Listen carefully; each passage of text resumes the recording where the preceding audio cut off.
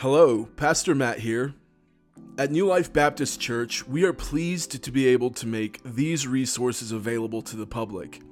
Our desire is that these online resources or any other resources you find online would never be used to replace you joyfully belonging to a local church body, but rather that they would be supplemental for your walk with Christ.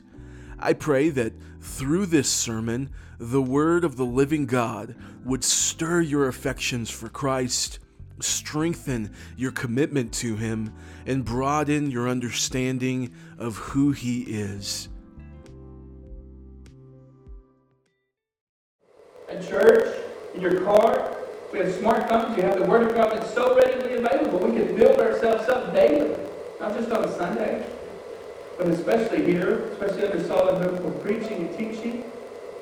Peter said in 1 Peter 2:2, as newborn babes, we're to desire the pure milk of the Word. Why? That we may grow thereby. And praise be to God that we have the Word. Secondly, we're called to pray in the Holy Spirit. What is it? Anytime someone talks about finding their prayer language, I chuckle to myself and I say, yeah, me too, mine's English. Okay? This isn't praying in tongues. This isn't glossolalia. This isn't, I wish I bought a Honda, but I bought a Mazda. Ha, ha, ha. But we hear that all day long. It's not what it's called. Okay? I believe Matthew Henry put it well. He said to pray in the Holy Spirit is to pray under His guidance and influence according to the rule of His Word with faith, fervency, and earnestness. Charles Spurgeon, that great London preacher, was asked, what's more important, praying or reading the Bible? He had responded, well, what's more important, breathing in or breathing out? John Piper referred to prayer as the breathing of a Christian. We cannot live in our physical bodies without breathing in much the same way in prayer. Beloved, prayer is a gift that is given by God to enable us to commune with God. Furthermore, the Holy Spirit is given to us by God, unlike the false teachers who were devoid of the Spirit, and praise be to God. Third, we're called to keep ourselves in the love of God. That's a statement. Little Jude, one chapter, that's a big punch. Keep yourselves in the love of God. What does this mean? Now, this isn't keep yourself saved. I'll tell you that right now. Verse 1 speaks to us who are kept or preserved in Christ Jesus. We know that nothing can separate the true believer from the love of God that is in Christ. So what does it mean to keep yourselves in the love of God? Because that sounds rather important. Keep yourself in the love of God. John 15, 9 and 10, listen to this. Jesus said, as the Father loved me, I also have loved you. Abide in my love. Listen to this. If you keep my commandments, you will abide in my love. There it is. How do you keep yourself in the love of God? Keep His commandments. You'll abide in His love. Jesus said, just as I have kept my Father's commands and abide in His love, keep yourself in the love of God. So what happens when we fail to keep His commandments? Do we lose our salvation? Some would say we do. What does the Word of God say? Hebrews 12, 6-8 says, for whom the Lord loves, He chastens. And He scourges every son whom He receives. If you endure chastening, God deals with you as sons. For what son is there whom a father does not chasten? But if you are without chastening, of which all have become partakers, then you are illegitimate and not sons. We step out of line, the Lord disciplines us, right? And that's a good thing. God deals with us now to make us holy. He does not deal with the false teachers in that way. And that's reason to praise Him. Okay? Some people, they stumble with why? How can the Bible say that God loved Jacob and He hated Esau? In what way did God love Jacob and He hated Esau? If you think about it, He let Esau off alone. He let Esau go on his way. That's hatred. When a father hates their children, he lets them get away with murder. Right? He lets them go on. Says their judgment is coming. There's a day when God will judge them. But right now, the proof that God loves you is that you can't sin and get away with it. And that's reason to praise the Lord. Because He gets us, He slaps us around, He gets us back in line. And that's a good thing. And fourthly, He calls us to look for the mercy of our Lord Jesus Christ unto eternal life. Beloved, that is our blessed hope. And Maranatha, come Lord Jesus. Jesus is coming back to receive us to himself, and that is reason to praise him. The last three, we find it there in verse 22 and 23. It says, we are called to be compassionate to those who have been deceived. We should do all we can to keep others from the day of judgment. Right? We should be actively in God's work of bringing others to himself. Lastly, we cannot be trivial with the sin our Lord Jesus Christ had to give his own life for so that we may be cleansed, even to the point of hating the very garments defiled by the flesh. Either in our lives or the lives of those who we're trying to snatch out of the fire. Do you think about that when you try to bring someone to Christ? Like, I'm trying to snatch you out of the fire. It's not possible. We don't want to hear that. But that's the reality. When we try to tell someone about the Lord Jesus Christ, we're trying to snatch them out of the fire. And the Word of God says to hate even the garments defiled by the flesh. Hey, hate sin. Love righteousness. That's what God has called us to do.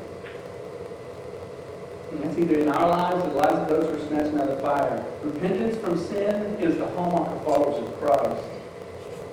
Not the garbage that we hear today of Jesus. And I didn't capitalize Jesus in my notes, but a Jesus who's not the real Jesus, but it was a Jesus that's just so loving and accepting, and there's no call to repentance, there's no call for killing of sin. And you know what? Jesus just wants to accept you and just say, come on in, and we just love you so much. And you know what? If you're homosexual or gay or whatever, you know what? We're gonna make it look pretty. No, that's not Jesus. And praise be to God that we have the Word of God that teaches us otherwise. Furthermore, praise be to God that his mission to save the lost is still at play. Right? God is still saving people. It's not over with yet. There's still a chance for you if you're here today and you don't know the Lord. It's not over.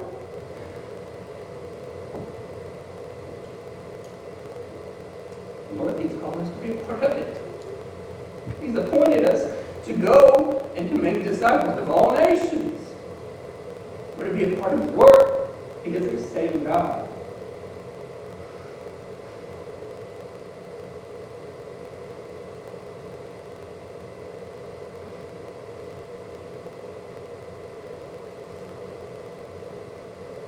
As we skim over Jude's epistle, we see numerous reasons to praise the Lord.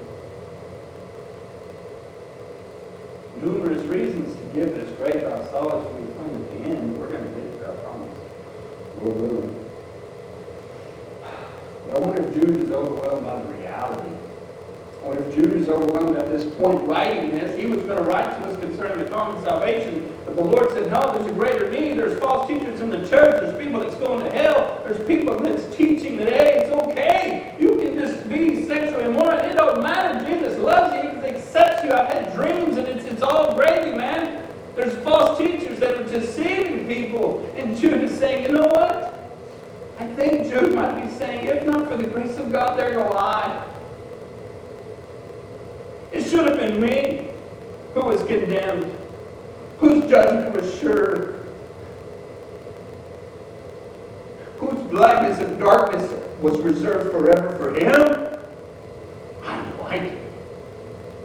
I know I think that way when I read this. As I look at these characteristics of ungodly men, I see that was me. That was what's me. The blackness of darkness forever should have been reserved for me. In Isaiah, it talks about I think it's speaking about the devil who comes down, and hell is like speaking to him. He says, we're excited to receive you. We're excited to have you. And don't quote me because I wanted to look it up, but I forgot. But the reality is that word reserved, does it freak you out like it does me? You get an email from hell that said, hey, we have your reservations and we're waiting for you. We're ready for you. That's the way it is. I was ungodly. I was a sinner. I loved sin. I hated righteousness. The blackness and darkness forever was reserved for me. But you know what? Jesus Christ said, no. I'm paying his debt. He's coming to me. I've built a place for him. And in my Father's house there are many mansions. He is not going to that place.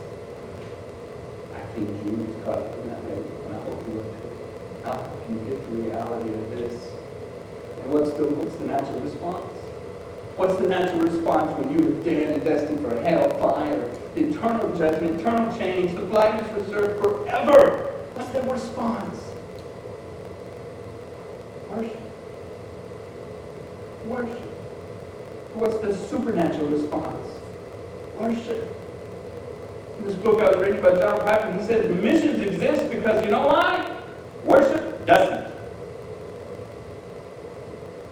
Worship. Why? Because Christ is worthy. And through Christ's mercy to sinners like us, let us continually offer up a sacrifice of praise to God, the fruit of our lips to give thanks to the Lord for what He has done. Now let's look at the doxology. Verse 24. This wonderful word of praise. Now to Him who is able. Beloved, the reality is no matter how much we earnestly contend for the faith, no matter how much we struggle and fight and strive for the faith that we find in Holy Scriptures, no matter how much we pray and build ourselves up and keep ourselves in the love of God, it's always and it has always been and it'll always be now to Him who is able. It's Jesus plus nothing. All praise and honor and glory is to Him who is able. Able to what? Able to keep us from stumbling. And does this mean that we'll never stumble in sin? Proverbs 24:16 says, "For a righteous man may fall 7 times and rise again, but the wicked shall fall by calamity." 1 John 1:8 says, "If we say that we have no sin, we deceive ourselves, and the truth is not in us." He's writing to believers.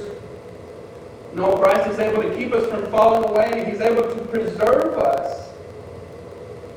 As Paul was confident of this very thing, that He who has begun a good work in you will complete it. He will complete it. Jesus said in John 10:27-30, "My sheep hear my voice, and I know them, and they follow me. And I give them eternal life, and they shall never perish. Neither shall anyone snatch them out of my hand. My Father who has given them to me is greater than all. And no one is able to snatch them out of my Father's hand.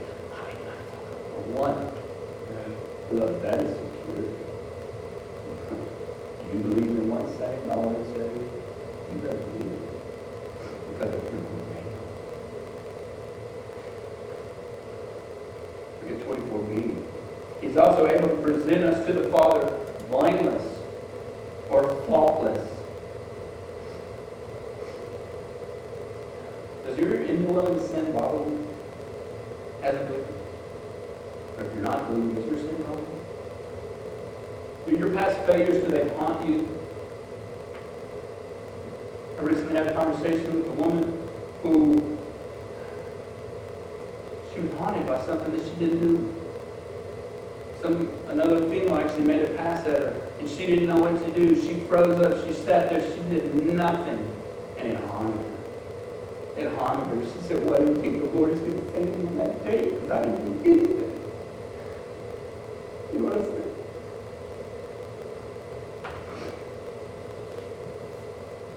I say what I say to you right now.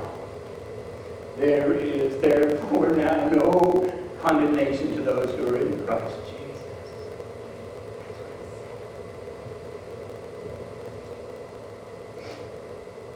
Psalm 3:11-12 says, "For as the heavens are high above the earth, so great is His mercy toward those who fear Him. As far as the east is from the west, so far has He removed our transgressions from us." Isn't that wonderful? What can wash away my sins? Nothing but the blood of Jesus.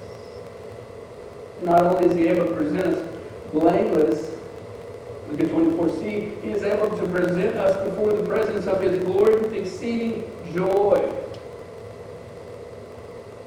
You say, well, what's the big deal about that?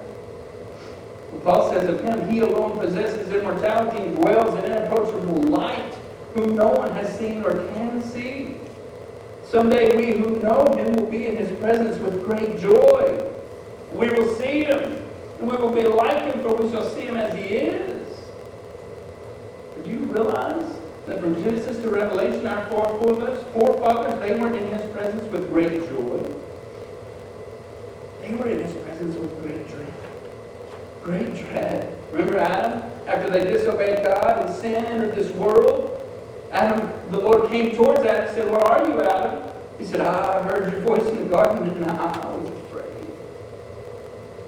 What about Moses at the burning bush? He wanted to draw near, but the Lord told him, "Do not draw near this place. Take your sandals off your feet, for the place where you stand is holy ground." Moreover, he said, "I am the God of your father, the God of Abraham, the God of Isaac, and the God of Jacob." And Moses hid his face, for he was afraid to look upon God. Remember Isaiah's response when he saw the Lord high and lifted up, and the train of his robe filled the temple. Above it stood seraphim. Each one had 6 wings. With 2 he covered his face, and with 2 he covered his feet, and with 2 he flew. And one cried to another and said, "Holy, holy, holy is the Lord of hosts. The whole earth is full of his glory." It says the posts of the door were shaken by his voice of him who cried out, and the whole house was filled with smoke. Is Isaiah's response. So I said, "Woe is me." He pronounces a curse on himself. We don't talk that way today. But he said, "Woe is me, for I am undone, because I am a man of unclean lips, and I dwell in the midst of a people with unclean lips. For my eyes have seen the King, the Lord of hosts." That was not exceeding joy. It was really the same way when Jesus came and manifested his glory. Remember when the disciples, several seasoned fishermen, they were in the boat, and a great windstorm arose, and the waves beat into that boat. Jesus was asleep on a pillow, and they said, "Teacher, do you not care that we're perishing? I thought they were going to die." And Jesus rebuked the wind and said to the sea, "Peace, peace." Remember Mark 4:44, and they feared exceedingly and said to one another, "Who can this be that even the wind and the sea obey him?" Thanks to Haley, what does it say in Psalm 107? It says that's the Lord. Paul, on the road to Damascus, when he was confronted by the Lord, the scripture said he was trembling and astonished. He was blind for 3 days after he saw a glimpse of the Lord. What about the Apostle John in the Revelation? Look with me in Revelation chapter 1. We're right there. Revelation chapter 1 and verse 9.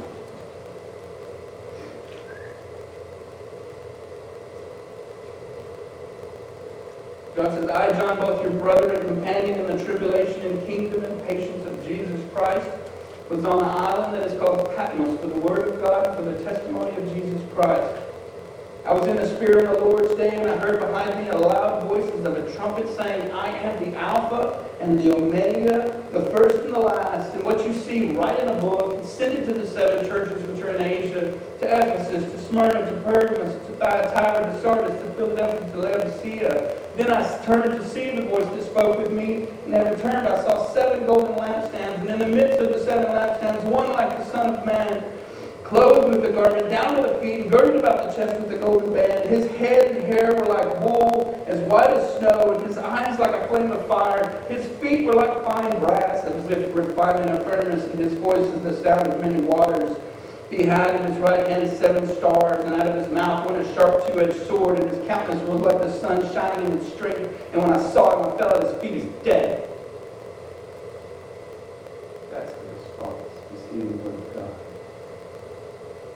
The Bible is teaching us that there's a day coming that we're going to see the Lord, and it's going to be with exceeding with great joy. Praise be to God that there is a day coming. The saints of God, those who have been born of the Holy Spirit, those whom Jesus spoke, "Blessed are the pure in heart, for they shall see God." And when they do,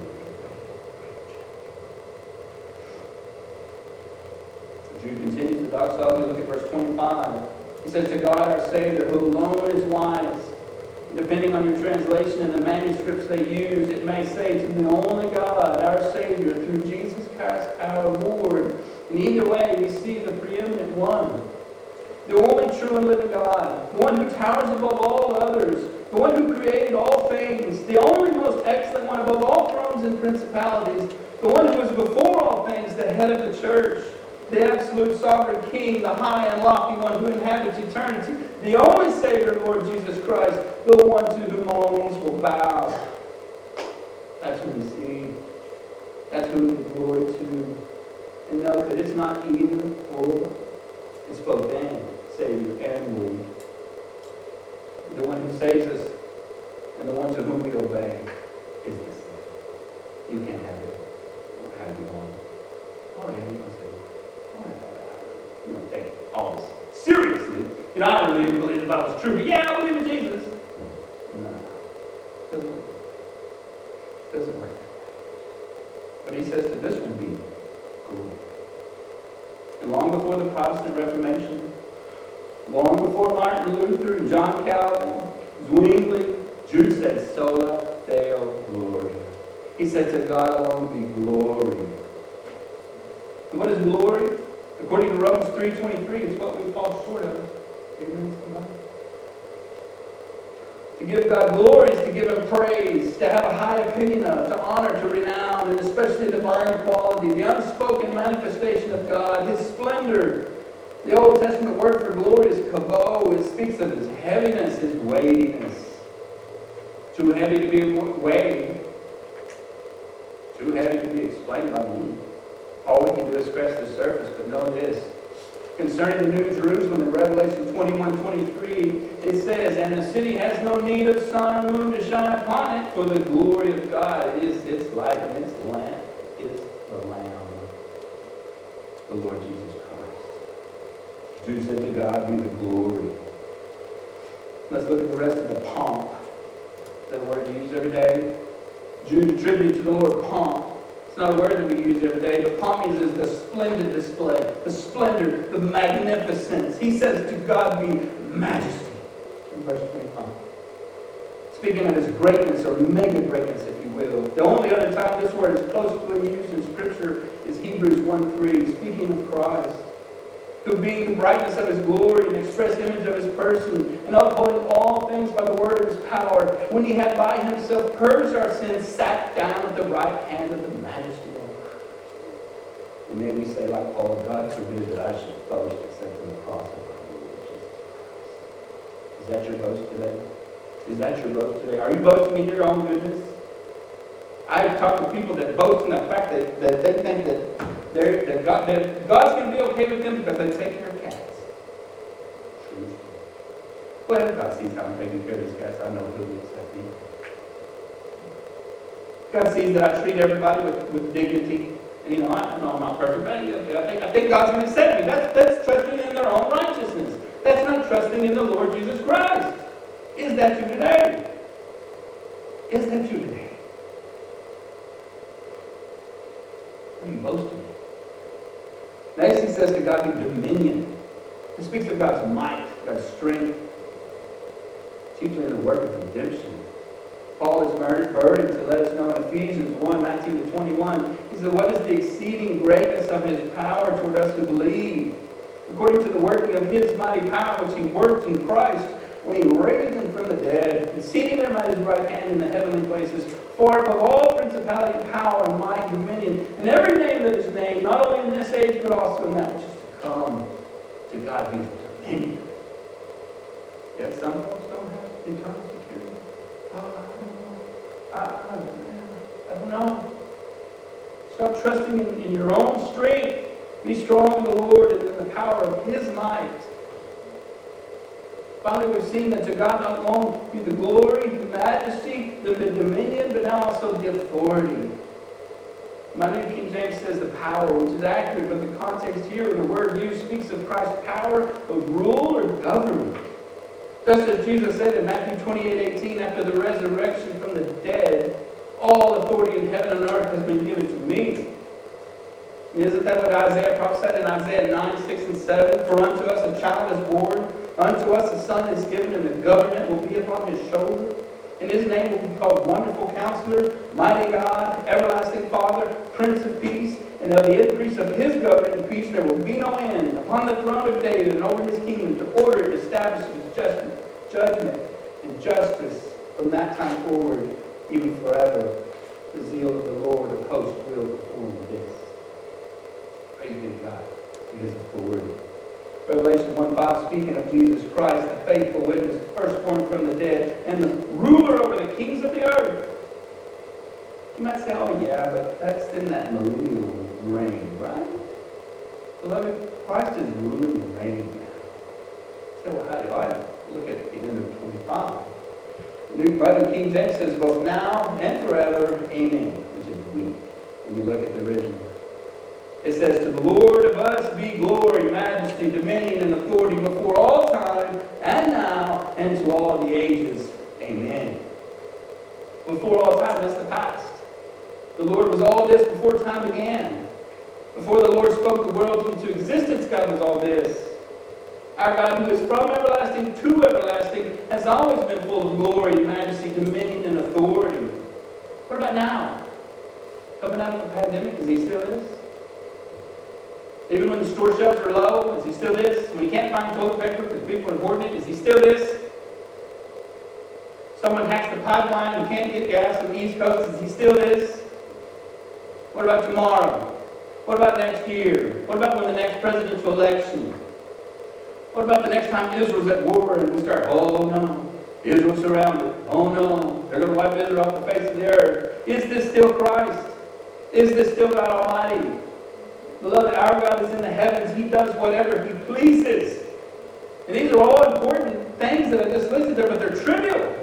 They're really trivial. Jude is describing these attributes to the triune God because of salvation and His ability to preserve us for eternal life. Do you know Him? Do you know the Lord Jesus Christ?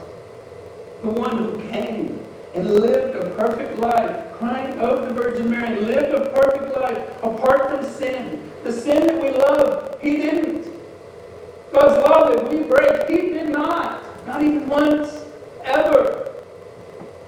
The Bible says to love the Lord your God with all your heart, all your mind, all your soul, and all your strength. Have you ever loved God in that way ever for a moment, ever? Christ did. And if we haven't, God says we're a sinner. We need a sinner. Have you ever loved your neighbor as you love yourself? Christ did. We love ourselves. Most of us are idolaters because we worship ourselves as God. I know I can attest to that before the Lord God with me. But Jesus Christ was not that way. He fulfilled all righteousness, and He became that sin substitute on our behalf. Those who would put their faith and their trust in Him to know Him. Jesus went to the cross, He bled, He died, and 3 days later He rose from the grave victoriously. He was seen by over 500 men, and then He ascended to the right hand of the Father, and He's coming back, and judgment is sure, and it's coming. We're closer now than we've ever been. Do you know this, Lord? Can you say with Jude, to Him be the glory, the dominion, and the authority, the majesty, both now forever, amen. Is that your God? Of your sins. I command you by the authority of the Word of God to repent, kids, and trust in the Lord Jesus Christ. Stop trusting in your own righteousness. Believe on the Lord Jesus Christ and be saved. And then you can say with Jude, darkness, hellfire is not reserved for me forever. I'm going to be with the Lord someday. In conclusion, contend earnestly for the faith. Stay in the Word of God. Read it. Feed on it. More important than your own physical food. Pray always with all prayer and supplication with thanksgiving in the Spirit. Pray until you pray. Keep yourselves in the love of God. Trust and obey. There's no other way to be happy in Jesus but to trust and obey. Keep looking for Christ's return. Jesus said, blessed are those servants whom the Master, when He comes, will find watching. Is He going to find us watching? Is He going to come and find us ready, willing, and able, busy about good works, serving Him? Is He going to find us in that way? Or are we building our own kingdom, doing our own thing? Giving the Lord our little 10% and saying hallelujah.